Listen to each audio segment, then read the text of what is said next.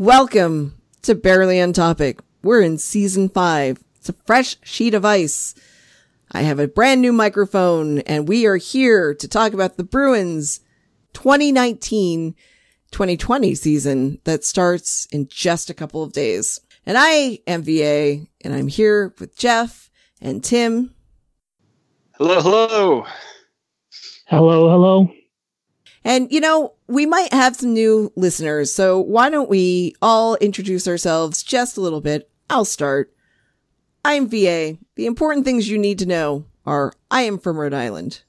2, I tend to love defensemen, and my favoriteest defenseman on this team, which we call my boyest of boys, is Brendan Carlo, also known as Brando Carlracine. And then my other boy, because I don't have 3 boys anymore. I only have 2. Because Noel Achari went away. My other guy is Sean Corrali, who I have fallen in love with. Oh, God. That boy. I produced this whole thing. There you go. That's what you need to know. Anyway, yes. I'm Jeff. I have multiple female pets named after male Finnish goaltenders because, as you do. One of them, the cat, Tuka, is fittingly an asshole.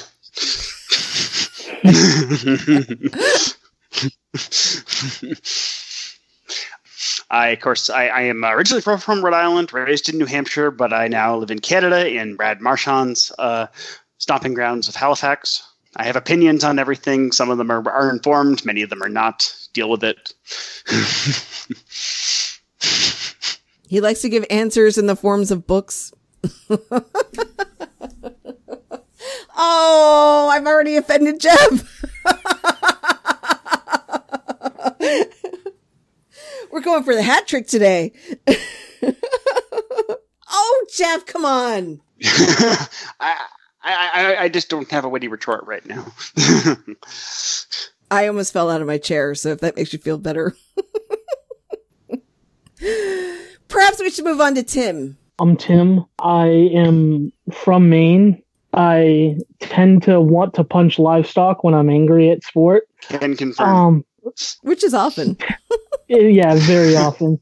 I tend to like players that aren't necessarily well liked by lots of people because they're just kind of non-existent half the time. Still haven't gotten over the loss of Nicholas Svedberg, if that tells you anything. And I'm probably the only person that misses our old friend Kampainen. I would also point out that you're probably Eric Weinrich's third biggest fan after Eric Reinwick and Eric Weinrich's mother. Yes, that's definitely confirm that because his mother was my second grade teacher. So confirm that she was definitely a very big fan, and that's the reason why I'm a very big fan. Yeah, I inexplicably still like the Tampa Bay Buccaneers in football, even though they continuously stomp on my heart week after week. I am forever the Michael Scott gif of I'm ready to get hurt again with the Buccaneers. I mean, it could be worse. You could be a Browns or a Bills fan. And yes, the Bills are fine now. Whatever, I don't care. Bills are paper tigers. We'll see what happens with them. Another thing I forgot about myself. I grew up with football, so hockey's kind of a newish thing for me. Although we're 5 seasons into a podcast. How new can it be anymore? I think I could take that off. But anyway. Oh yeah, this is season 5. Holy fuck. I know. Can you? I can't believe it. I can't. What was I going to say? I just need to get one Rhode Island thing out of the way. First of all, I am from Rhode Island, but I am in exile in Massachusetts because I'm married for love. Anyway, here I am. And we tend to be a more conversational thing, like you're talking or listening to your friends talk about hockey. So anyway, I was at the Big E the other night. Went there with Andrew. We went to the Rhode Island building, of course, because they have all of the state's buildings, right? And I got to the Dell's lemonade stand, and the woman said to me, "Oh, there are straws and lids over there to your left." And I said, "Honey, I'm from Rhode Island. this is the only proper way to drink Adele's. And then I smushed the cup so that it was kind of like a, like in half, like a V. And I just, took a sip and I said, that's the way to do it. She's like, oh my God, can you please tell the others? Yep. So every once in a while, we'll talk about Rhode Island things. That's fine. Just deal with it. Or famous Maine black bears. Maine black bear grapes, you mean? Yes. I was listening to Maine black bear great Bob Beers yesterday on the radio. Oh, yes. I love Beersy. I do too. There we go. I was writing down the news from the past summer. We obviously did not record. We've not recorded since late June, July, whenever it was. We haven't even really spoken much to each other since then. Everyone had to deal with Game 7 losses their own way. And not hockeying for a few months was ours. I got to tell you, I didn't really think very much about it at all. I avoided all of the St. Louis Blues stuff. Well, I had something that was even worse that happened over the summer. So yes. Yeah. So my beloved Vegas did pass away. So that was tough and I'm still getting over it and I'm going to cry. So let's talk about those Bruins and the 3 news items that I actually remembered from the summer. Okay, so did we do an episode after free agency or did we not bother because nothing big happened at the time? No, I can't remember. Our last episode of last season was entitled "Free Agency is Stupid." Yeah, okay. That probably checks out. Yeah, it's probably okay. So we did probably talk about the nothing burgers of Brett Ritchie and Par Lindholm. Okay, we did. I think we couched it as we don't understand these signings, and there we are. But I do understand the Par Lindholm signing a little bit more because he at least can play center. I get the impression he's basically Nordstrom who can play center, as opposed to Nordstrom who was asked to play center a few times last year to uninspired results. All right. Well, you know what? Lindholm actually played some center in the preseason, and they're looking at him as center depth right now. So that's good. What they said yesterday in the broadcast, Jack and Brick, was that they believe that Lindholm is in to take off some of the penalty-killing minutes of Patrice Bergeron at center. Which, you know what? Patrice is awesome, and I love him, and there's no one better as a center who kills penalties, really. But he needs to have a little bit less time on the ice because he's had some groin issues the last few years. And as my husband said to me the other week, you worry too much about Patrice's groin. I think we all should. I mean, is there any concern more important, regardless of your point of view on the matter, than Patrice's groin? No. I can think of nothing more important, honestly.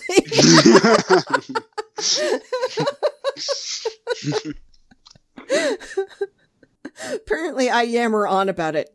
Speaking of Patrice's groin, his oldest son is now skating. And stick handling.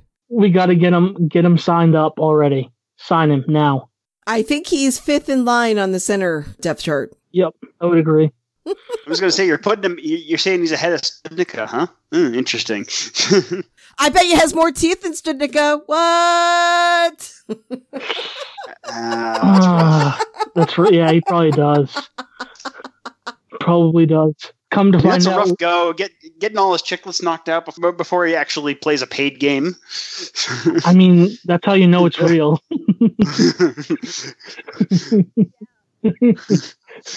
He answered the question that I had of why he had never replaced his front teeth. Well, when you score a goal with your mouth and your celebration is spitting out the chiclets, maybe it's okay to not even wear any teeth at all. Also, fun fact, the eldest Bergeron also already has 3 Selke trophies as well. So,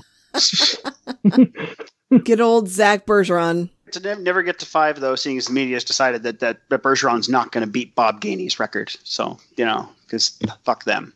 And fuck Ryan O'Reilly. Oh, God. With a rusty... With the rusty wire brush that we already fucked Matt Cook with. God, think about the diseases. Honestly, I just wish the Tim Hortons drive-thru would hit back.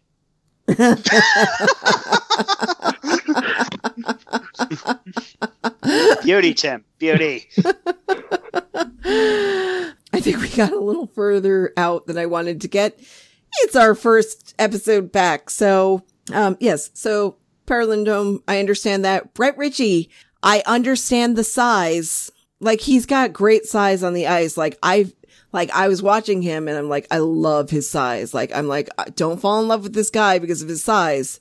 I can't because his name is Brett. I just can't. And he's just so mediocre. He's Jimmy Hayes at best. I know. I think that's what's going to happen. We've danced this dance. Can we not? Really? As the former conductor of the Jimmy Mays Hayes hype train, it's only going to lead to heartache. Brett, I'm sorry you have to go. Oh. And our last experience with Brett was Brett Connolly, and well... Yeah, I mean, for every Brett Hull, there are Brett Connollys and Brett Ritchies and other guys named Brett. So Bretts are kind of like Chads. You're like a subspecies of Chad. Okay, okay, I get it. I get it. Right now, because I've discovered Hulu over the summer, right? And rewatching 30 Rock, and there was an episode where they had to go to Boston, and the TGS crew had to share an office with Bruins Beat, where all three guys were named Sean, and they were mean. And they're kind of mean. Yeah, they're kind of mean. I feel like the only thing they dropped on that joke is that one of them probably should be named Sean but goes by Sully. Oh, well, I mean, the whole point of it was they were making fun of Boston. So getting back to everything else, I don't think that Brett Ritchie's going to be much, but hey, maybe he will. But let's get into some of the things that happened over the summer other than that. All right. At long last, Bruce Cassidy was offered a contract extension. And we don't know how long, but it's rumored at $3 million per. That's good. I agree. Bruce is great. Yep. That wasn't the news you thought I was going to lead with. I mean, I knew what I thought you were going to lead with, but I now suspect you're going to close with it. So, okay. Okay. So finally, at long last, after a summer of everybody going, please sign McAvoy and Carlo, Charlie McAvoy signed on September 15th, 3 years at $4.9 million per year. And that is good. Really, I don't understand how Don Sweeney managed to get them both signed with the amount of cap space they did, but he did, and that's great. There's got to be a promise of more money, though. I suspect with McAvoy that an extension for more money gets done after the second year. Honestly, this McAvoy contract, and I've seen certain people like DJ Bean say, oh, this is awful for the Bruins. They could have locked him down. It's going to cost them a lot more. I disagree.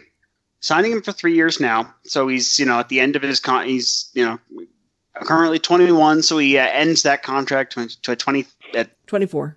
24. Then they signed him to 8 years. 24 to 32 for the big money. Basically, his big payday ends up being during his prime rather than after it. Yep. If they signed him for 8 years now, he would be a free agent at 29, and then you'd sign him to a lot of money at high risk. That's bad. You do it this way, his big contract, which, let's face it, because he's going to have 3 more years to be a fucking rock star, could easily be a 10 millionaire. Yep. But it's for the years that it's okay to pay someone 10 million. Yeah, I think that this deal is great in the respect that it gives the Bruins more of a look at him. They know what he is. He just needs more time on the ice because he's been so injured or he's had the heart thing. And, it's like he needs to put together more of a complete season. So paying him at this is fine. And it comes with the important other caveats of the team couldn't pay him more right now. Right. Not without blowing something up. They would have had to get rid of Carlo probably. Yeah. And the chances of retaining both, like, say, Krug and Grzelcyk next year would have fallen through the floor. As it is, the chance of retaining both are still tight, but doable. The other big thing is when this contract, as well as the Carlo and Heinen ones, run their course. In 2 years, the Bruins have an absolutely astronomical amount of money coming off the books. Because in unison, the Backes, Krejci, and Rask contracts, 3 of some of the largest contracts on the team, all expire at once in 2 years. That's $20 million right there. Yeah. More. Just a little bit more, like 20.25. All right. Well, yeah. 20 million and change. Incidentally, Corrali's contract plus their own cap hits, and Corrali's contract expires that year. A lot of money comes off the books. 3 of those players are probably not re-signing at that point. Please don't. And I mean the UFAs, not Corrali. Okay. All right. And if they do, the 2 of the 3 that would have a remote possibility would come cheap because they're old. That would be, of course, Krejci and Rask. So honestly, like, the timeline, like, this is some masterclass, like, scheduling when things are going to expire on the part of Sweeney. He did go to Harvard. He did. And truth is, Sweeney seems to be really, really good at contracts that aren't brand name free agents. Basically, as long as this contract extended to someone who's not named Matt Bolesky, David Backes, or John Moore, he's good at this. And I'd argue the Adam McQuaid contract's probably the only in-house one that he ever flubbed, but, like, they still did pretty well at the end of it, and he was serviceable for most of the time he was here under that contract. And he moved it. And he moved it for a eminently useful Steve Kampfer. Who and knew? A 5th, which was part of the cost for Charlie Coyle. Reminding you that he managed to get Charlie Coyle and Steve Kampfer basically for Adam McQuaid a 7th. No. So, sorry. You got Charlie Coyle, Steve Kampfer, and a 7th in exchange for Ryan Donato and Adam McQuaid. That's taking those several trades collectively. That's extraordinary, right? So, like, anyway, point being, he's got everything's timed very nicely. The only time that's going to be likely tight is next summer, and that depends largely on what the team decides they want to do about specifically Krug and Coyle. Right. Krug has said that he would sign a Boston-friendly deal. And I get the feeling Coyle would as well. Of course Coyle would. He loves being fucking back home. And he's a local guy that's thriving, right? We've seen it all over the road. He got a dog. He was not able to get a dog when he was in Minnesota because he was all over the place. And I guess his girlfriend stayed back here. So now he gets to stay with his girlfriend and his dog. Oh, fuck. There's no way this guy's not signing for under market value then, is there? No. Also, we need his grandmother to be ringing the cowbell in the playoffs all the time. I think we should offer her own separate contract, though. But yeah. I agree. We need to keep her as well. Also, his dog, that Instagram story he had where his dog was trying to pull his hockey bag full of equipment was the cutest thing I've ever seen. Oh, Bodie. Oh. Anyway. And of course, lost in all this also, the Danton Heinen contract's a nice little piece of work. $2.8 a year for 2 years as a bridge. That's like perfect. Yep, he was ready to go to arbitration, and then they got the deal done before. So, like, they announced he was going to arbitration, and then they signed the deal the next day. It was crazy. And given that the available evidence suggests that Heinen is more rookie Danton Heinen than sophomore Danton Heinen, this actually is probably going to look like a value contract. I agree. Based on playoff Danton Heinen, which is definitely a lot more like rookie Danton Heinen, sign me up. Subtle game. I forgot all about Danton Heinen, but thank you for remembering. Also, I think having Coyle with Heinen a full season is going to look real nice. I mean, I haven't gotten to see, any preseason games because they're not the easiest to find streaming sometimes. And they're really not indicative of what this team is really going to look like. Most of them until yesterday. That was the game. And then yesterday just turned into a bloodbath because the Blackhawks just decided to send their AHL team. Well, because the Blackhawks proper were starting off their season in Europe. Right. So they just had to find just enough veterans to leave at home for this and then call it a day. I did not know that Chris Versteeg was still in the league in any way. I thought he retired. I honestly did. But whatever. He was in the game yesterday. And that was a bloodbath, and it was okay. I mean, DeBrusk got a Hattie. It's a preseason game, but, you know. I'm looking at Blackhawks. I'm not finding Versteeg here. They kept saying his name. I believe you, but he's not on their cap-friendly page. I'm wondering if he... If he's only AHL. Is it PTO or an AHL contract? Yeah, one of those. Usually cap-friendly tells you if someone's on PTO, so I'm thinking it's an AHL-only contract, so he's not even eligible for NHL play then. Well, I thought he retired from hockey altogether, so... Because I hadn't heard his name in a while. So, anyway, this is not very important. Because what is really important is that your girl here is very happy because Brandon Carlo was signed to a 2-year extension at $2.85 million.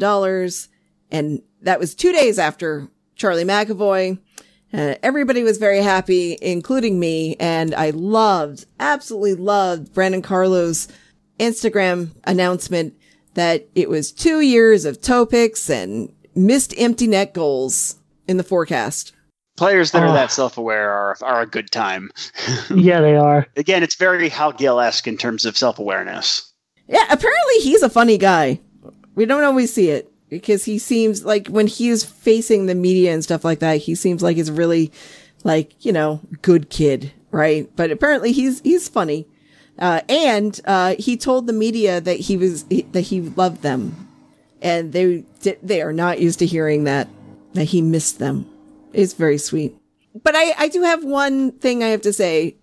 Ryan Lambert can go eat shit because of his. He said now. Oh, it was his comment about how he basically didn't he infer that Carlo should be making that or less, and Pete Blackburn was like, no, he's beautiful. We should give him whatever he wants. This is a case of the more Gibbon-like parts of the stats community, like specifically Lambert, have elected to completely abandon all reason in favor of just numbers. Yeah, I know. I get it. I understand, but I'm just like, you need a guy who's a stay-at-home defenseman. Well, so in this case would be a case of Dom Lucic, one of the stats guys at The Athletic, on his season forecasts, said he adjusted his models specifically so it would be nicer to stay-at-home defensemen that actually defend well. And so basically he said his numbers, because of what his past inputs have been, it badly underrated players like Carlo, who is honestly Carlo who is possibly one of the best stay-at-home defensemen in the league. Now, there are people that will tell you, well, means they're not good because stay-at-home defensemen are bad, but most people are wrong. Carlo gets involved in the plays. He moves the puck down the ice. Stay-at-home isn't even really a good description. He's not a puck-moving defenseman, but it isn't really stay-at-home. He's just a defensive defenseman. These are different. Yeah, I love defensive defensemen, so he's my boy for a reason. But anyway, my boys, I should say. But he said that he's going to work on his offense this year, and I am excited and here for it. Which means more empty net goals and toe picks, but that's okay. Oh my God, his dog. First of all, I haven't seen enough of Emmy, so if he or his girlfriend is listening, they need to put more pictures of their dogs up on Instagram because they have their own account. So I need to see more of that. And two, I love Winnie so much that I'm like, I would think about getting a little bulldog because they are so adorable. Anyway, yeah, so that's super exciting to me that he's signed, McAvoy's signed. I feel like the group's all together now, and I'm very, very excited. So, I don't know if there's much other news, really. I mean, they changed the seats at the Garden. Everybody's outraged, and I can't wait to fit my fat ass in one. That's going to be exciting.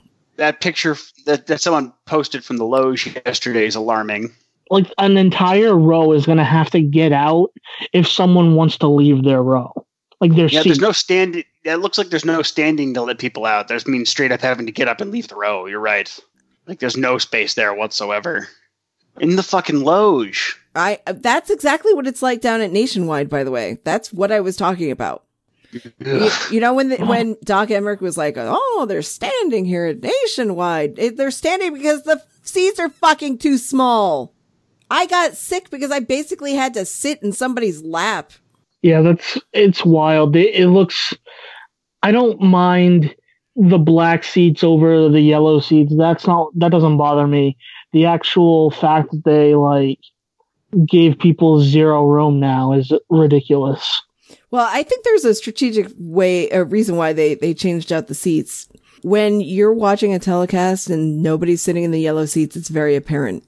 When you're watching a telecast and somebody's not sitting in the black seats, you don't really notice. So in other words, it's trying to make us look like better fans because most of the time we're sitting in the fucking concession lines or the bathroom lines. Also, the seats being closer together will also help with that illusion on TV. Mm-hmm. We're really packed in there. Why didn't you get up for the national anthem? Because I couldn't physically squeeze out of the seat. That's what's going to happen. Anyway, Bobby Orr is back in his new proper place, which is right in front of the building. So that's fantastic. I can't wait to go see that. Okay, that's about it, right? Yeah, so I guess just sort of talk about what's sort of shaped over the course of this this preseason and what we're looking at for a starting roster, I suppose, or something. The key points that we're trying to figure out, the composition of the third line around Coyle and second line right wing, 2 right wing. Yes, so second line right wing seems to have fully consolidated around Carson Kuhlman. Yep. At least for now. Right. Third line wings is an interesting case. Apparently, during practices and during 1 or 2 games, there was, of course, a Coyle centering Bjork on his left, not right. This is important because Bjork on the right, the team seems to be thinking he was taking too many hits by playing on his offhand, and Heinen on the right. Right. Sign me up for that line. That sounds wonderful. However, there also seems to be a drift towards, no, Bjork's not making this team just because both Backes and Ritchie have to go through waivers, to which I say, who the fuck cares? Agreed. Like my question, I'm like, Brett Ritchie does not look or sound to serve a purpose. Optimistically, he's Jimmy Hayes, and I don't even think he's that, I don't want to say good. Optimistically, he's Jimmy Hayes. We'll leave it there. And like, just why he needs $1 million. That's a variable contract. Who the fuck cares if he gets claimed? He was assigned. If he claimed, the money goes away. Great. And then, Backes is, David Backes in the year of our Lord 2019. So this has been beaten to death. Although apparently he's had a lot more jump in his stride. He really worked out, changed skating coaches and stuff. So right. David Backes actually has looked pretty good this preseason, and I think the thing that is a good thing for him is he's got a chip on his shoulder. He came into camp not as super friendly with the press, basically just like a man on a mission. I will say this: I did go to a couple practices early in camp. The team fucking loves him. Okay, I'm not saying like if you move him, they know how business works and all that, but I'm just saying that the team really fucking loves him. It is very apparent when you see them in those moments that are not game time, how they feel about him. So I can understand the idea of like, if you want to keep him around as a 13th forward, as much as you don't want to waste that cap hit doing that, or, you know, another voice in the room. I can understand that. I myself, I'm going to try really hard not to pick on David Backes that much this year. I know the contract sucks, but I think that I need to compartmentalize a little bit because I feel really, really bad because I think he's a great guy. He did get another skating coach because he found he couldn't do basic skating moves anymore.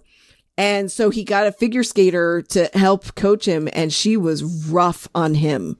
So he says, I'm skating better. I'm feeling better. I've lost more weight. I have a little more jump in my step. So the one thing that concerns me about that is why was he so far behind everyone else on waiting that long to get a figure skater as a skating coach? That's been like standard practice for a better part of a decade now. That's a little concerning, but at least he's doing it. That's all. I think that some people do that. I don't think everybody does that, but also I will give you the whole idea of like, how can you be around Zdeno Chara and not want to do something like that? Like in the 3 years that you were here before that. You know what I mean? Maybe he just thought his skating was fine. Maybe he didn't see an issue. I don't know. I can't explain it. I'm not even sure that David Backes could explain it to you. I'm just saying, look, he's doing it now. He seems to be a man on a mission. And if we get something good from that, that's great. But to me, I think at best, maybe he's on the fourth line. I don't know. I'm thinking he ousts Wagner a lot of games. That's a shame. I mean, even now, Backes' ceiling is still higher than Wagner's. Like, last year's probably the best Wagner's capable of being. If there's any Bruin that's ripe for a regression this year, it's almost certainly Chris Wagner. And we kind of saw that. So, but I like Corelli and Wagner. They have a good thing. I do too. But, I mean, realistically, Corelli and Nordstrom are probably better than Chris Wagner. Yeah. On that note, it's sounding like Nordstrom will not be starting the season. He is not yet recovered from his broken foot. He's close, but not there yet. Likewise, of course, the shattered remains of Kevin Miller and John Moore are all starting the season on IR. As well as Anton Bleed, although he'd be season opening injured reserve, which means he's non-roster because he was bound for the AHL, and then he just had surgery. Then he's not going to be playing until at least January. But like, it's Anton Bleed, really. Why do we care? Yeah. Apart from his well-being, which like I hope his recovery goes very well because Yeah. The only thing I have to say about Bjork, which I wanted to get back to for a minute. The only reason why I would think that you would want to send him down to Providence is if you feel like you can give him more ice time down in Providence than you can here. He needs ice time in some way. He needs to make sure that shoulder's good. I mean, it looks good, but I don't know. He's looked great. For everything I've read, it sounds like Bjork's looked great all preseason, and the beat writers are very split on whether he makes the team or not still. Yeah. Like they definitely. Like Ty Anderson, for example, absolutely certain he makes the team. Fluto, absolutely certain he doesn't. Okay. So who knows? Those are the two most credible beat writers we have, and they're at opposite ends of the spectrum on the matter of Bjork. So who knows? I hope Bjork makes it. I think it seems like a perfect opportunity for him with Nordstrom starting the year on the IR.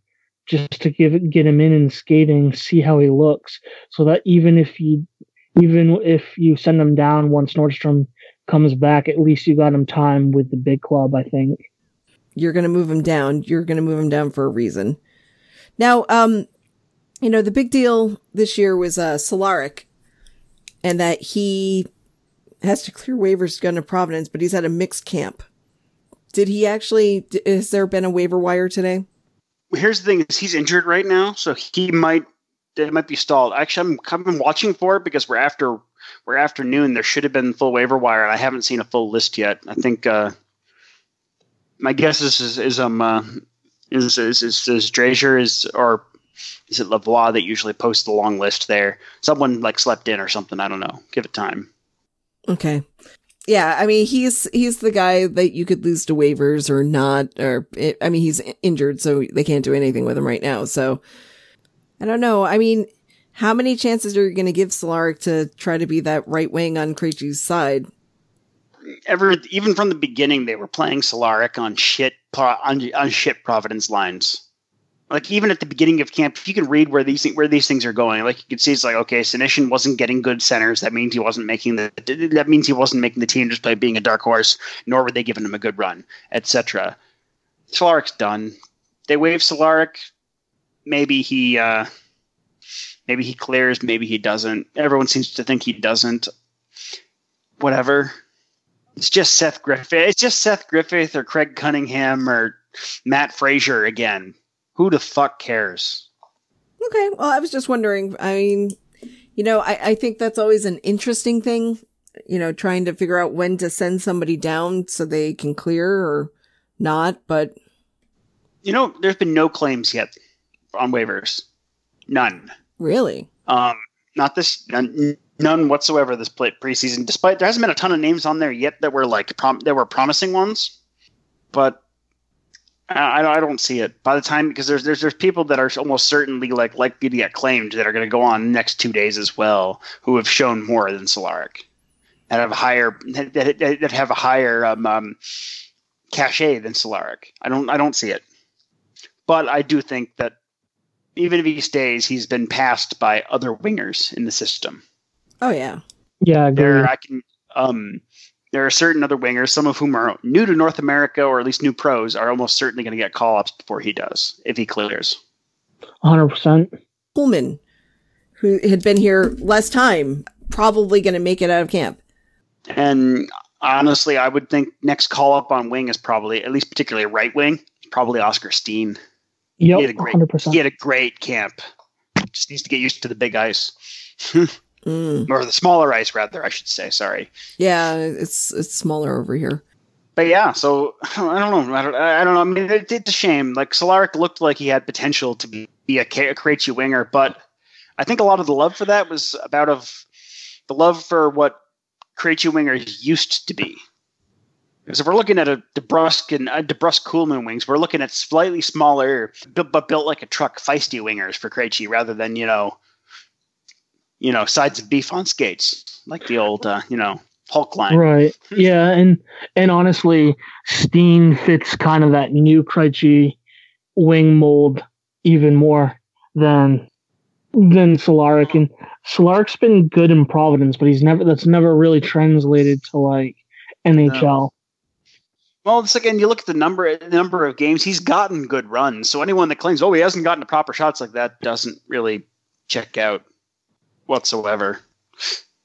Yeah, at some point you just have to you have to be ready to admit that this is what a player is. Like, this is who he is at this point. He's not going to change. It's not going to get much better. This is who he is. It's unfortunate, but it happens. And if he gets claimed, he gets claimed. But I don't know. If he gets claimed, Godspeed, man. Make a team someplace. But it ain't happening, right? Yeah. And like you said, there are I think Steen's definitely ahead of him. Kuhlman's obviously ahead of him. Senyshyn's probably ahead of him. I wouldn't even rule out, even though they're clearly planning on conditioning Studnicka to be a center, I wouldn't even put him being passed ahead of Solaric at this point for that position. Again, You can read it. While preseason lines don't necessarily mean much, if you got a fringe prospect and you see who they're putting them with, that tells you everything you need to know about how the team views that prospect. So, whatever. You know what's really great about this season? We have Charlie Coyle right off the bat. I'm really excited for a season-long Charlie Coyle. He has apparently just been absolutely insane throughout the entire preseason. It's going to be a beautiful year. Just having that spot locked up, and he's so excited to be here. So, but I have my field assistant this summer. For some reason, I guess she just likes Payne. Apparently, follows Minnesota Wild more than some people. She's not a Wild fan. She just was familiar with them, and spent the entire playoffs, because we watched a bunch of games together because we were particularly in the finals. She's like, I know Coyle's been great for you guys in the playoffs, but don't get used to this. I don't know about that. I think this being in Boston seems to be what was necessary for Charlie Coyle to be what he was, drafted in the first round to be. Yeah, I don't think we have a Jimmy Hayes situation in the fact of local guy comes home and underperforms. I think we have a local guy who's a better hockey player who maybe didn't fit in exactly well with the Wild, who's come here, and not only does he fit in really well with the team, he's home and he's just genuinely stoked to be playing for the team he grew up loving as a child. Well, also, apparently he never at any point in 6 years with the Wild ever had positional or line mate stability. That's tough. They were exactly. He'd be playing center on different lines or right wing on different lines. And I think that impeded him from being what he could be. But being a third line center, destroy third line caliber competition. We saw it during the playoffs. Charlie Coyle, I think, is going to be a low-key X factor for this team. And I'm not going to call this a bold prediction, but I'm going to say now he's possibly an early strong candidate for 7th player this year. Mm. Ooh, yeah. Especially local boy, tend to draw extra votes. See Wagner, Chris for context. Yeah. So I'm very excited to see a full year of Charlie Coyle. I'm glad that third line center finally just seems to be wrapped up. Sean Crowley's really happy that got wrapped up because he got tired of having questions of where are you going to play? And he's like, I don't know. It's like 4th line center. It's what I play. He's a great 4th line center, but love Sean Crowley, but it's all he is. And he knows it. So why people in the media have periodically kept pretending he could be more? I'm like, I've seen nothing that suggests he can. Because remember that brief stint they tried him at 3rd line center last season. That went poorly. Very poorly. I say don't count my boy Sean out too soon. He could get better, but we don't. Hopefully, we don't have to worry about that too much. Now, the thing that does worry me right now is the Krejci injury right now, because that does mean that you need to put in a whole bunch of people. But you could put Lindholm in at 3rd line center and move Charlie Coyle up. So they've got options. I is my view that the team's center depth right now is actually considerably more so than it's been in the past. Oscar, okay, of course, there's Studnik as a pro now. Oscar Steen, who's a natural center, is in Providence now. Trent Frederick is a second-year pro. Plus the sheer volume of natural centers that are on the NHL roster anyway. Even if some of them clearly aren't NHL centers at this point in their careers, like David Backes or Chris Wagner. I'm worried about Krejci in the respect that last year he had a year where it was like he never missed a game. Not counting that last game because that wasn't him, but he had a really healthy year last year and it showed. And I don't even want him to start out with an injury. You know what I mean? If he is injured, I want him to get fully back to normal. And I think starting out a season with something is not great, but I guess if I had a choice of having him injured now or in April, I'm going to choose now. True. Yeah, that makes sense. Right. So I just hope it's nothing really bad. Cassidy keeps saying it's not serious, but I'm just like, His comments yesterday said he straight up said he expects Krejci to be ready for the season opener. Okay, that's good then. If it's all been precautionary, that's great. That's all I want to know. But I worry about that because I think that Krejci needs to be in there. We need a team that's not injured to at least start the season. We need everybody in place because it's going to be a confusing season because people are going to come in and out of the lineup. So I'd like to know what we're. Well, there's the thing, and there are some longer term roster numbers decisions they're going to have to make as certain individuals start coming off LTS, start coming off IR, because they are going to start the season with counting guys on IR 9 defensemen.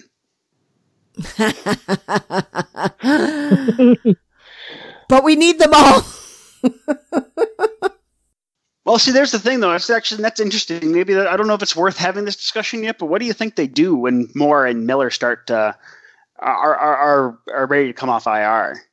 I don't think that Miller comes off IR. My gut feeling is that Miller's not going to play this year. Even Moore presents an issue, though. Like, what do you do when Moore comes back? Do you waive Kampfer? Do you send Clifton back down? Even though that breaks my heart because John Moore is just so, and Clifton is chaos rendered flesh, and it's wonderful. Honestly, incidentally, Clifton's eventually going to get himself really badly injured the way he plays, but it's fun to watch in the meantime. I know, but there are those moments of Cliffy hockey that I want him to kind of straighten out a little bit more on AHL time, not on NHL time. You know what I mean? Learn a little bit more self-control.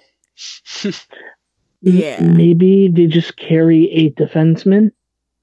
Well, I mean, we've known they were going to carry 8 defensemen for sure, right? I mean, because they have seven, because they have seven NHL defensemen plus Steve Kampfer anyway. Yeah, I don't want you to do anything to Steven Kampfer. If he's seventh defenseman, that's fine.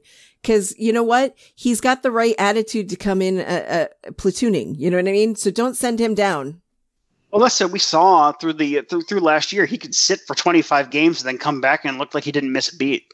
Yeah. That's a rare skill. Yeah. I mean, they believe in Steven Kampfer enough to put an A on his sweater in a preseason game.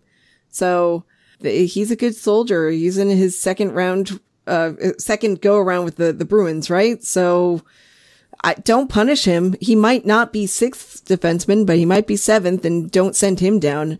I mean, John Moore, you can try sending him down if you want, but I don't know if that's going to go. And I just feel like there are just some aspects of Cliffy's game that I want him to iron out at the AHL level. I don't want to spend 25 games on him doing learning when to get back in his zone or when to play the puck and not the guy or something, Speaking of superfluous defensemen, Jakub Zboril is still up for some reason. Now, again, I haven't watched any games. Joey Mack seems to say he's actually looks decent for the preseason, but why is he here? He's not making this team. We already have too many NHL defensemen on one-way contracts, plus Connor Clifton. They want to get a good look at him because it's a contract year. I guess that's true, and plus, let's face it, this is Chara's last year. So either he or Vakanainen presumably are expected to make the team next year. I would say it would be Vakanainen myself, and he's the one I would trust. I don't want to think about the end of Zdeno Chara's career right now. Zboril has probably more upside than Vakanainen, but Vakanainen's probably the better overall defenseman. In which case, what I mean is Vakanainen's clearly going to be is clearly going to be a left shot Brandon Carlo at best. Is what he's likely to be. Whereas Zboril he's got more offensive chops, right? So ergo more upside, despite possibly not being as good a defender. But anyway. Well, presumably if you don't go with a Grizzly McAvoy pairing next year, right? Then don't you want like that kind of player on the other side of McAvoy? It's debatable. Your first pairing defense is a little different. It doesn't necessarily have to have that match. Mm-hmm. Your second and third should absolutely have a puck mover and a stay at home. Your first pairing is a bit different because you want a certain amount of dynamicism even on your defensive guy of the pair, which is why a Grizzly McAvoy pairing is very interesting. But we'll see what Grizzly here looks like. That's going to be the big thing there, right? Bottom line is, Chara probably should be playing less minutes, and I have a half suspicion we might be seeing a Grizzly McAvoy pairing frequently during this season. Okay. Well, it depends on where you want to deploy Zdeno Chara. If you want him to eat up more penalty killing minutes, which they do, because they have a shutdown pair, then give him less 5-on-5 minutes, and then you can do and that. Also pairing him with Clifton might dial back some of Clifton's more excessive impulses. Because it did wonders with Carlo. It's done wonders with McAvoy. Pair him with the other young right shot defenseman here. That seems like a pretty easy decision to make to me. I mean, I think that would help him out. We'll see if that's what they do. Anyway, lots of defensemen, far too many of them. Woo. A good problem to have. Yes. Honestly, yes. Bottom line is, I think of those 9, at least one of them probably does not end the season as a Bruin. The question is which one. I would like it to be John Moore, but waiver list finally came out.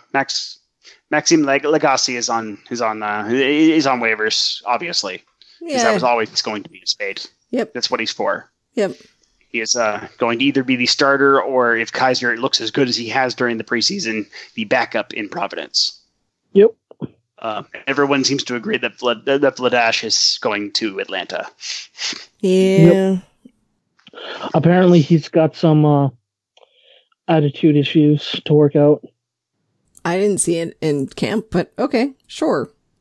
I also know that it takes a while for goalies to mature. So, it'll be fine.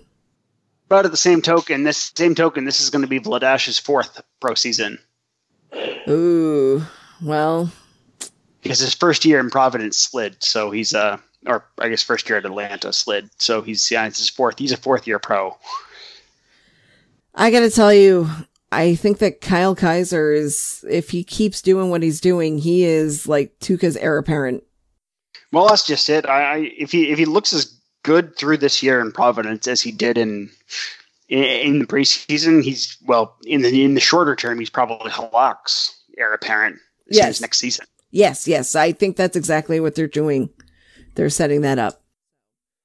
Yeah, also, I guess the team's plan is to get him in Boston next year and then sign Swayman to replace Kaiser in Providence next year.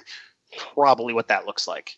Yeah, I think ultimately Vladash is probably, in terms of like goalie depth, even though Swayman hasn't signed with the team, I think they see Kaiser 1, Swayman 2, and Vladash under that in terms of how they would rank them right now. Agreed. Again, a good problem to have. Yes. Where you have many capable goalies. I mean, the Bruins have lots of good problems to have. So we're very happy. We're very lucky. We just want certain things to iron out a little bit easier. That's all. Okay. Should we get to some predicciones? Yeah, let's do it. All right. So every year we like to make some predictions on things, on what we think is going to happen during the season. And it's fun, and we're going to have a good time. And I have not asked these guys these questions yet, so the answers are honest and genuine and hopefully surprising. So, I have it written down on my piece of paper. It's Jeffrey, Timothy, and myself. So, I'm going to ask Jeffrey, who's going to lead in goals? Who's going to lead in goals? It's going to be Pastrnak. Ooh. Breaks the 40 mark this year. He was super close last year. Okay. Tim? I also think Pasta, and I have part of a bold prediction going with that as well later on. Okay. I'm going to go with Marshy. It's a perfectly fair choice. It is. I think it's a good one. I think it's going to be down to those two guys, so we'll see what happens. Who's going to lead in assists, Jeff? Marchand. Mm-hmm. And I will say this is probably only because I'm not confident that, and I hate saying this, I don't think Berkey can play an 82-game season anymore. It's some years since he has. Otherwise, it'd be a close thing. I think if we get 65 to 67 games out of him, maybe that's okay. I wouldn't mind resting him some games because, honestly, I'm worried about his groin. As we all should be. Because, yeah. Well... And the fact of the matter is he was in agony by the end of the playoffs, right? And that was with a shortened season for him. So, yeah, anything you can do to give him some time off, that would be great. Tim? I also think Marchand. I'm going to go with something very different, guys. Ready? Krug! Ooh, okay. You're making a bold prediction involving Torrey Krug. Holy shit! I know. Did the playoffs bring you around on him? Is that it? They did, but he still looks like my sister, and I think he has bad breath. I don't know. you assume he has bad breath. You mean? I have spoken to him, but I was not very close to him, so I cannot confirm whether he has bad breath or not. But I do enjoy seeing the baby pictures. And I'm not a big baby person, so not a big fan of the name they chose for that baby, but is it like Sailor? Saylor? Hey, yeah, it's not okay. Great. Not great. You know what? Maybe it has some kind of meaning for them. So I'm not going to mock names. So I myself have a terrible name, which is why I go by an abbreviated form of that. But anyway, okay, points. Who's got him? Marchand. Timothy. Pasta. Ooh. Interesting. Pasta's not a big assist machine, so that's a bold. That's an intriguing take. I like it. Well, Pasta's going to lead in goals, so it's also part of the bold prediction I have later. I'm going to say Marshy. That sounds good to me. I mean, Krug's going to lead in assists, but I don't know what he's going to do for goals, but we'll see. Marshy would close the gap on goals, plus probably wouldn't lag Krug that much in assists, so you got a point. All right. So this is seemingly like a dumb question right now. Are the Bruins going to make the playoffs? Fuck yeah. Okay, I'm going to put that down. Fuck yeah. All right. Timothy? Double fuck yeah. Wow. Okay. I'm going to put the in there. I'm just going to put a lol. And not as in like, no, they don't have a chance, as in like, why are you even asking this question? Yeah, I think, why are you even asking this question? Basically, it means, of course they are. Of course they are. Okay. All right, here we go. This is different. Will they finish in the standings ahead of the Leafs? I want to go first on this one. Fuck yeah. Fuck yeah. Yes. They are. I think the Leafs got worse this season, this offseason. So yes, absolutely. I'm hoping that Mitch Marner kind of poisoned them and that something happens to Matthews. And, Kadri to Kerfoot's a major downgrade from Kadri, as much as I hate Nazem Kadri. And, like the big deal. Oh, but the Tyson Barrie acquisition. Tyson Barrie is a lateral move from Jake Gardiner. Might score more than Gardner, but like otherwise, lateral move. I'm going to miss Nazem Kadri in his annual suspension from the playoffs, but I won't miss him otherwise. I will say that the Kadri subtraction, as well as the Gardner subtraction, actually caused some concerns for me in the event of a playoff series against Toronto, because the two of them fucking up tended to be have been a common factor in the last 3 times. But that just means it's someone else's turn. And I absolutely do believe the Bruins finish ahead of the Leafs. Oh yes. Okay, they will be ahead of the Leafs. Okay, yes. Okay. Whew. Here we go. Ready? Will Anders Bjork make it through the season without injuring his shoulder? Specifically shoulder? That shoulder or shoulders in general? Shoulders in general, but it could be specifically. Still say yes. All right. You believe you are in on Bjork. Tim? I think he's able to shoulder the load of a season this year. Oh my God. I mean, like it was overdue. There hadn't been much Tim puns yet. I know. Like I was starting to get worried. I'm like, wait for it. Something bad's gonna happen here. We're heading towards a hat trick. I'm gonna say yes, because he can't have too much more heartbreak and injury misery. So he's had a lot of it. So hopefully, yes.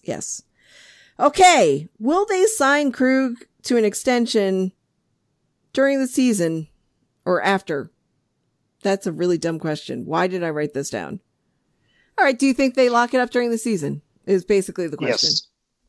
Yes. I'll go as far as say I think they lock down Krug before American Thanksgiving.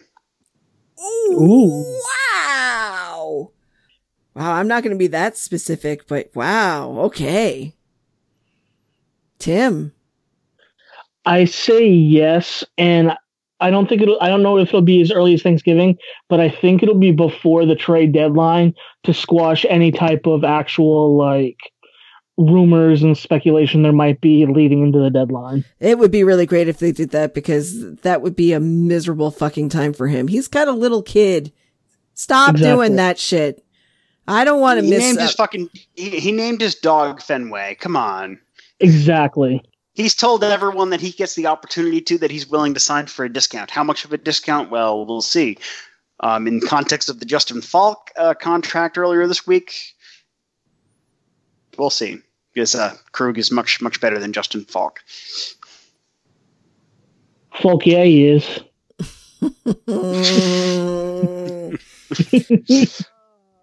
Actually, that brings you. I know this is a distraction from what we're talking about. That does bring an interesting question to me. That after finishing this year's RFAs, Sweeney's first comments were saying that Krug's the next thing on the table, which means that Coyle's currently shelved for now. Do you find it at all interesting that Krug is considered the higher priority to get higher priority RFAs, namely Jake DeBrusk and Matt Grzelcyk? I would think that you'd want to be starting exploring options with DeBrusk and Grzelcyk, especially Grzelcyk. DeBrusk may be your conventional RFA. They actually finish the contract before you start talking. Grzelcyk, though, is a different story. Grzelcyk's on a second contract. And he's arbitration eligible, too. Yes. He's still an RFA, but he's arbitration eligible, and that's a tricky one. And he's 25 now, so I believe he's 1 year away from UFA. Yes. So I would think that personally, if I was Sweeney, I would put Grzelcyk as my first priority, because once you figure out what you're keeping Grzelcyk for, then you'd start getting a feel for what you have to work with Krug. Mm. I have a theory. Okay. Go on. I think the reason why Krug... Okay, going under the assumption that this is Charles' last season. So at the end of the year, of course, Bergeron's going to be made captain. I think they have Krug as a higher priority because he's going to take the A once Bergeron is made captain. Okay. That could happen. I buy it. I say they will wrap up Krug, but I think it's going to be closer to March. I don't know why. After the deadline, okay. I would like it before the deadline, but I think they'll give him assurances that they're not going to trade him, and then they'll wrap up a deal. I feel like a good follow-up question is, what do we think happens with Coyle then? Or was that not on your list? That's not on my list.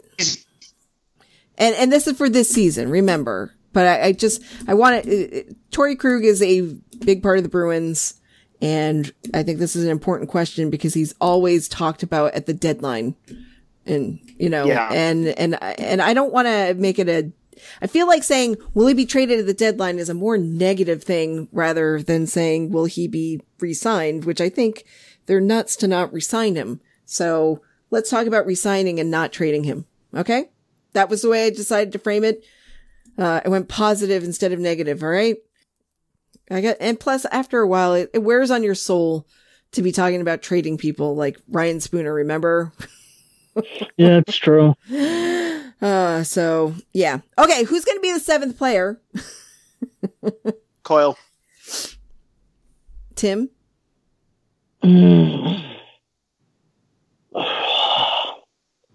I will say I could also see DeBrusk going off for 35 goals and getting seventh player in that scenario. That's my other scenario. That's my other option. I was actually leaning towards DeBrusk. Yeah, I'm going to go with it. DeBrusk. Now, mind you, 35 goals is not a big improvement over last season, but people will see it as that. That's true too. I feel Coyle. Coyle's the one I think is gonna be it. Again, local boy bump as well. I am going to go different. And I'm going to say Corrali. Okay. Just because, he comes up in big moments. This is true. He's Sean Clutch Rally. He does the Corral leap. I love it. Big goals only. Yes. There you go. Okay, so our bold predictions, which I did not allow a lot of space for, so I'm going to put bold predictions on the back. Jeff. Brad's a Hart finalist. Finally. Oh, boy! Oh, nice! I'm not ready to commit to winner, but I think he's finally gets the nod as a finalist. Okay. All right. I like it. That's good. Wow. You have any more? Or is that the one? And I know I've made this one before, but I really feel it because he's after that playoffs and the fact that he's in a contract year. Torrey Krug Norris finalist. Whoa, boy. Again, not the first time I've made that prediction, but this is the most confident I've ever felt about it. Okay, Tim, because you've got many bold predictions, okay? Ready? Mm-hmm. I'm gonna go, okay? Okay. Because this one, I think is gonna blow you guys out of the water. Ready? I'm gonna pick the Bruins to win the Atlantic and go back to the Cup final. There you go. I believe in this team. Even with its still missing pieces, I believe in this team. I believe in it because we got Charlie Coyle, because we shored up that third line center. And I think that they're going to be even better than they were last year. And last year, they were pretty dang great. So that is my prediction. And then I have a lesser prediction where Brandon Carlo is going to score 10 goals. Ooh, okay. You know what? I actually thought that's where you were going. It's like, No. I think my first one, I think I am not given to being that bold. They're going now. True. I'm just leaving it there. Okay. I'm not going to get beyond that. That's for later. But I think getting back to the final is its own thing. And then winning it is a very separate thing. So they're getting back to the final. They're going to take over the Atlantic this year. That is my selection. That is my bold prediction. I think that's pretty fucking bold. Yeah. I hope you're right, because sign me up for a first round that isn't against Toronto. Let Toronto and Tampa deal with each other in the first round. Oh my God, I know. I'm so sick of the constant Leaf issue. You know, then there's that fucking guy who's on who likes to troll the Bruins Twitter account. And the minute that a Bruins fan says anything, he's shitting on them. And I just want that guy to die in a fire. I don't even know his name. He's just an asshole. Okay, Tim, now ready. Lay out your bold predictions, however many you want. Yes. So I did write an article about this, and I have 4. And actually, one of them was the Bruins going back to the Stanley Cup final. Okay. So I do agree with you there. I think that that's something that's going to happen. My main reasoning was their defense. I think that the Bruins defense is going to be the best defense in the East and possibly the NHL. Okay. Cool. And the other ones I had are, I think Pasta eclipses 50 goals and 100 points. Wow. 50 goals, 100 points. All right. Yeah. To be clear, there were exactly 2 50-goal scorers last year, Ovechkin and Draisaitl. Oh, Draisaitl. So, the exact change to that one. Ovechkin beat him by 1 goal. Oh, wow. I didn't even pay attention to that because they were such a dumpster fire, but okay. Yes, Tim. And I had reasoning for this is, even though Pasta didn't play a full season last year, he played 66 games. His averages ended up being, if he had played a full season, would have been about 47 goals and about 100 points. So I don't think it's too much of a stretch that he hits that 50 goal, 100 point mark. Another one I have is Oscar Steen. I think by the trade deadline will end up being their second line right wing and lock that down. Stops the revolving door there. Oscar Steen. You know what? I like that call because Kuhlman feels like a stopgap, not a permanent solution. Yep, I agree. And Steen looked really good this preseason, and people feel like his style of play is suited better for the smaller ice than it was in Sweden, and he had a really good year in Sweden last year. Honestly, the kid's built like a fire hydrant. You can't knock him over. No, just by being short. Yeah, he's only 5'9", but yeah, good luck knocking him down. And my final one, and this is probably the biggest one out of all of them, is Charlie McAvoy ends up being a Norris Trophy finalist. Ooh. Nice. Hot take. What if we're both right on defense Norris finalists? That'd be fucking something else, wouldn't it? No kidding. It's not going to happen. There's no way there'd be two finalists from the same team, but still, that'd be pretty fucking rad. Or I should say, no way there's two finalists from the same team unless they're Carlson and Burns. But that'd be pretty fucking rad. It would be. I would like to see other people get in there. You know what I mean? Like, I wouldn't mind seeing Yossi in there. I wouldn't mind seeing any of our guys in there. I'm tired of seeing Carlson and Burns and blah, blah, blah, and blah, blah, blah. I mean, like, credit to it. Mark Giordano finally got the Norris he should have won twice already, but, injuries. That's true. Yeah.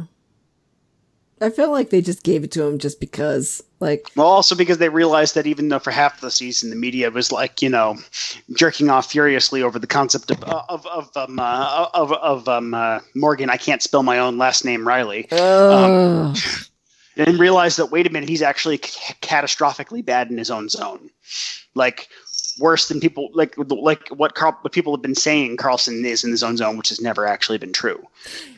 Did you catch the quote that Torrey Krug had about the Leafs? Like, I guess, Torrey Krug got hit by Muzzin, right, in the playoffs. And they were like, didn't you see him? He's like, or didn't, what, you didn't know he was on the ice? He's like, well, yeah, he's the only guy in the Leafs that hits. I mean, he's not wrong. No. So that was fun, but I look forward to a season full of Bruins making snarky comments about each other and other teams. That looks like a good time to me. We can't say it enough. I really do love our players' social media presence. Oh my God. Sean Corrali went public on Instagram. Oh boy. And everybody on Tumblr is like, how much shit did he delete? I would die to see what he deleted. Because he's got to have more than 26 posts. I'm just so excited because I can't wait to see all of the flurry of interaction between all of them. I think it'll pick up once the season happens and they start traveling. Because they get bored. I can't wait. They're great. And honestly, seeing the Torrey Krug pictures with like his son and like other players like Pasta and DeBrusque and being like, oh, look, it's their uncles. Yeah, it was his daughter. Daughter. Yeah. Yeah, when they're babies, you can't tell. I just adore Marchand and Krug's short person sibling rivalry on Twitter. It's great. It's the best thing ever.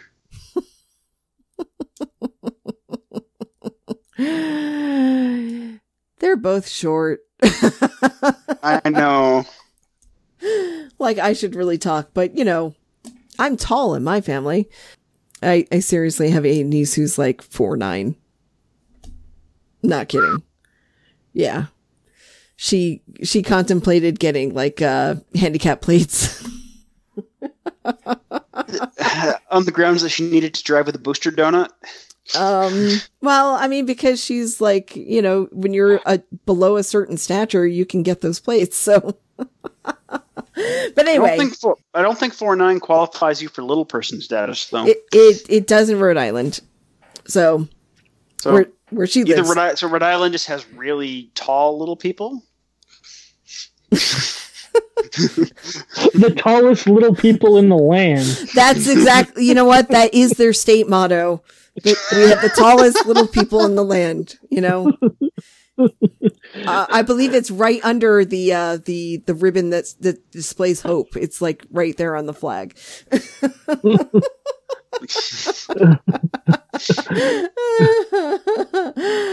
Oh, okay. All right. So we should probably wrap up the show because it's the first one, which means this one's going to be really painful to edit. So we should talk about the schedule. Okay, so schedule. The season opens this coming. Hang on, load faster. Thursday. Cubs comes this coming Thursday, October 3rd, at Dallas. Oh, fuck, really? Oh, we're going to have to listen to more Sagan nonsense. Oh, but if you put the closed captioning on your TV. Oh, hell yes. Hell yes. Just turn the volume off and then just put the closed captioning on and have yourself a ball. And it would basically just be like Cosmos and hockey together, so like several of my interests in one place. That's fair. Anyway, 8:30 p.m. Eastern Time, puck drop at Dallas in Dallas. So that would be the Air Canada Center. Not Air Canada. No, American Airlines Center. Yeah. It's named after airplanes. Okay, we're done. The plane center. One of several. There's only two now, not three, because AAC now because the ACC's now changed. It's something else now. So the only ones left are American Airlines and United. But anyway. And then follow it up on Saturday at whatever they're calling Phoenix's arena this week in Phoenix at 9 p.m. Eastern Time. I think it's a 10 p.m. start for me. I know it's a Saturday, but yuck. Oh, I'm going to tell you what my eye doctor told me about the glasses that I was going to need to get eventually, which I decided to stall out for another year. But anyway, he said, suck it up. He literally told me that. Also, you get to see Phil Kessel in the Coyotes uniform. Ooh. Oh, maybe they'll play in the Peyote Coyote jerseys. Oh yes, that would be great. Because like I would buy the shit out of the Kessel Peyote Coyote jersey. 100%. Those sweaters are just magic. Well, if that's their third this year, you can totally get that. I mean, because I totally buy lots of jerseys. No, I don't. But nonetheless, Christmas happens. This is true. I still don't have one of last year's Winter Classics. Which why the fuck aren't those our thirds this year or replacing our whites? Because thirds that they leaked didn't look good. No, they didn't. I don't know, but I am lucky to own two. Actually, technically 3 of those jerseys. One of which I can't even fit on my body, but that's okay because it's signed by Patrice Bergeron himself. We lucked out. That's blessed. You need to buy yourself a reliquary for that one. Oh my God, I just can't believe how lucky we were. I mean, the puck that we got was Donato, but Bergie. I was say you need a reliquary and hire a couple monks to guard it for you. Right. Do you think they'll bury his groin separately somewhere?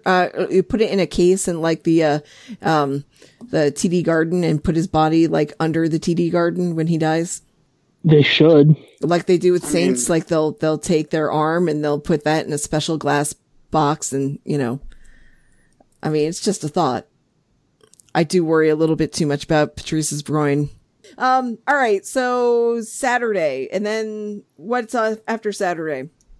The next game after Saturday is Tuesday, the October 8th at Vegas. Wow. 10 p.m. Eastern start time. So it's an 11 Atlantic on a weeknight. That game's totally happening for Jeff. Nope. And that's the one we're going to talk about next week. No, I'm just kidding. The week after. It would be the week after next as well. But yes. Oh, damn. Which would be the recording that I won't be in. So, it all checks out. Go ahead, talk about Vegas on the on the Memorial Day weekend recording. Fill your boots. Or no, we don't. Never mind. Anyway, we'll talk about this later. Then follow it up on Thursday, the 10th, the fourth of this four-game road trip at 9 p.m. Eastern at Colorado. Oh, so fun. Who will Nazem Kadri try to hospitalize that night? I don't know, but I want Brandon Carlo to beat the snot out of him. So there you go. It'd be fun. Hopefully one of his own teammates. I mean, let's be real here. I think that Nazem Kadri has like a boner for Jake DeBrusk, like a hate boner, and he's going to go after him. Please no. Jake DeBrusk is actually healthy now, and he looked awesome this preseason. Can we not? I'm not saying I want it to happen. I'm just saying that I was answering Jeff's question, which was probably rhetorical. I did say try to hospitalize rather than actually hospitalize, but yes. Yeah, he's good. Then next week closes out with the home opener, Saturday, October 12th, 7 p.m. Eastern Time at the TD Garden against the New Jersey Devils.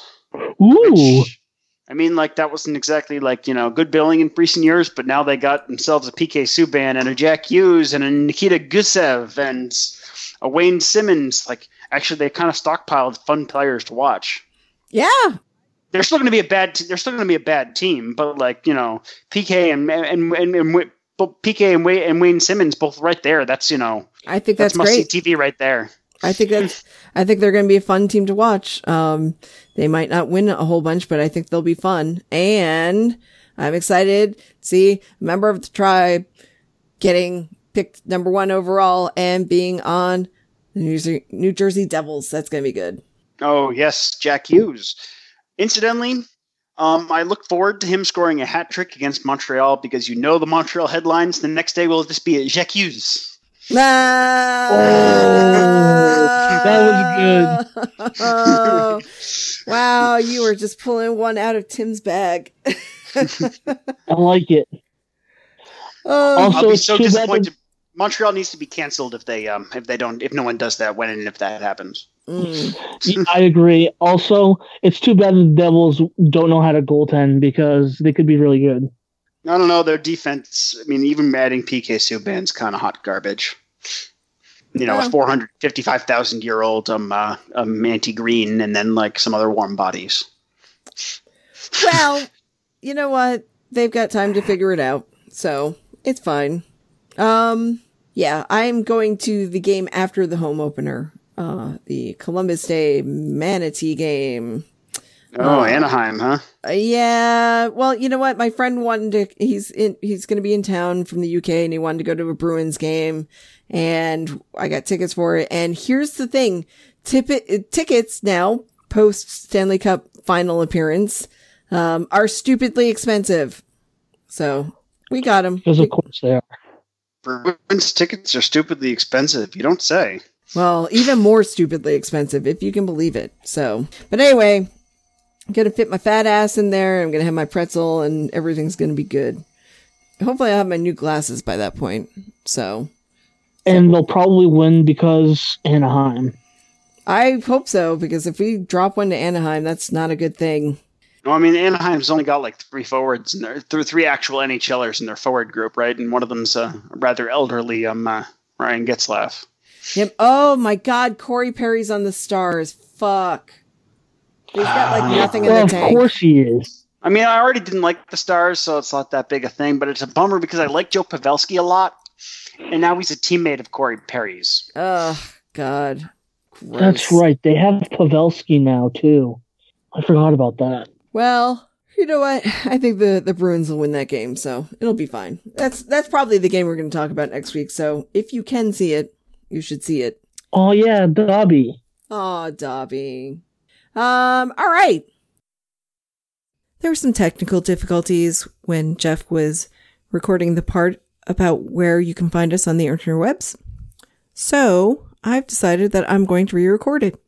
You've been listening to a brand new episode of Barely on Topic. We hope you enjoyed it. If you did, tell your friends about us. Maybe they'll want to listen too. You can find our podcast on a variety of platforms, such as SoundCloud, iTunes, Google Play, Stitcher, and as of this very week, Spotify. Just search for Barely on Topic.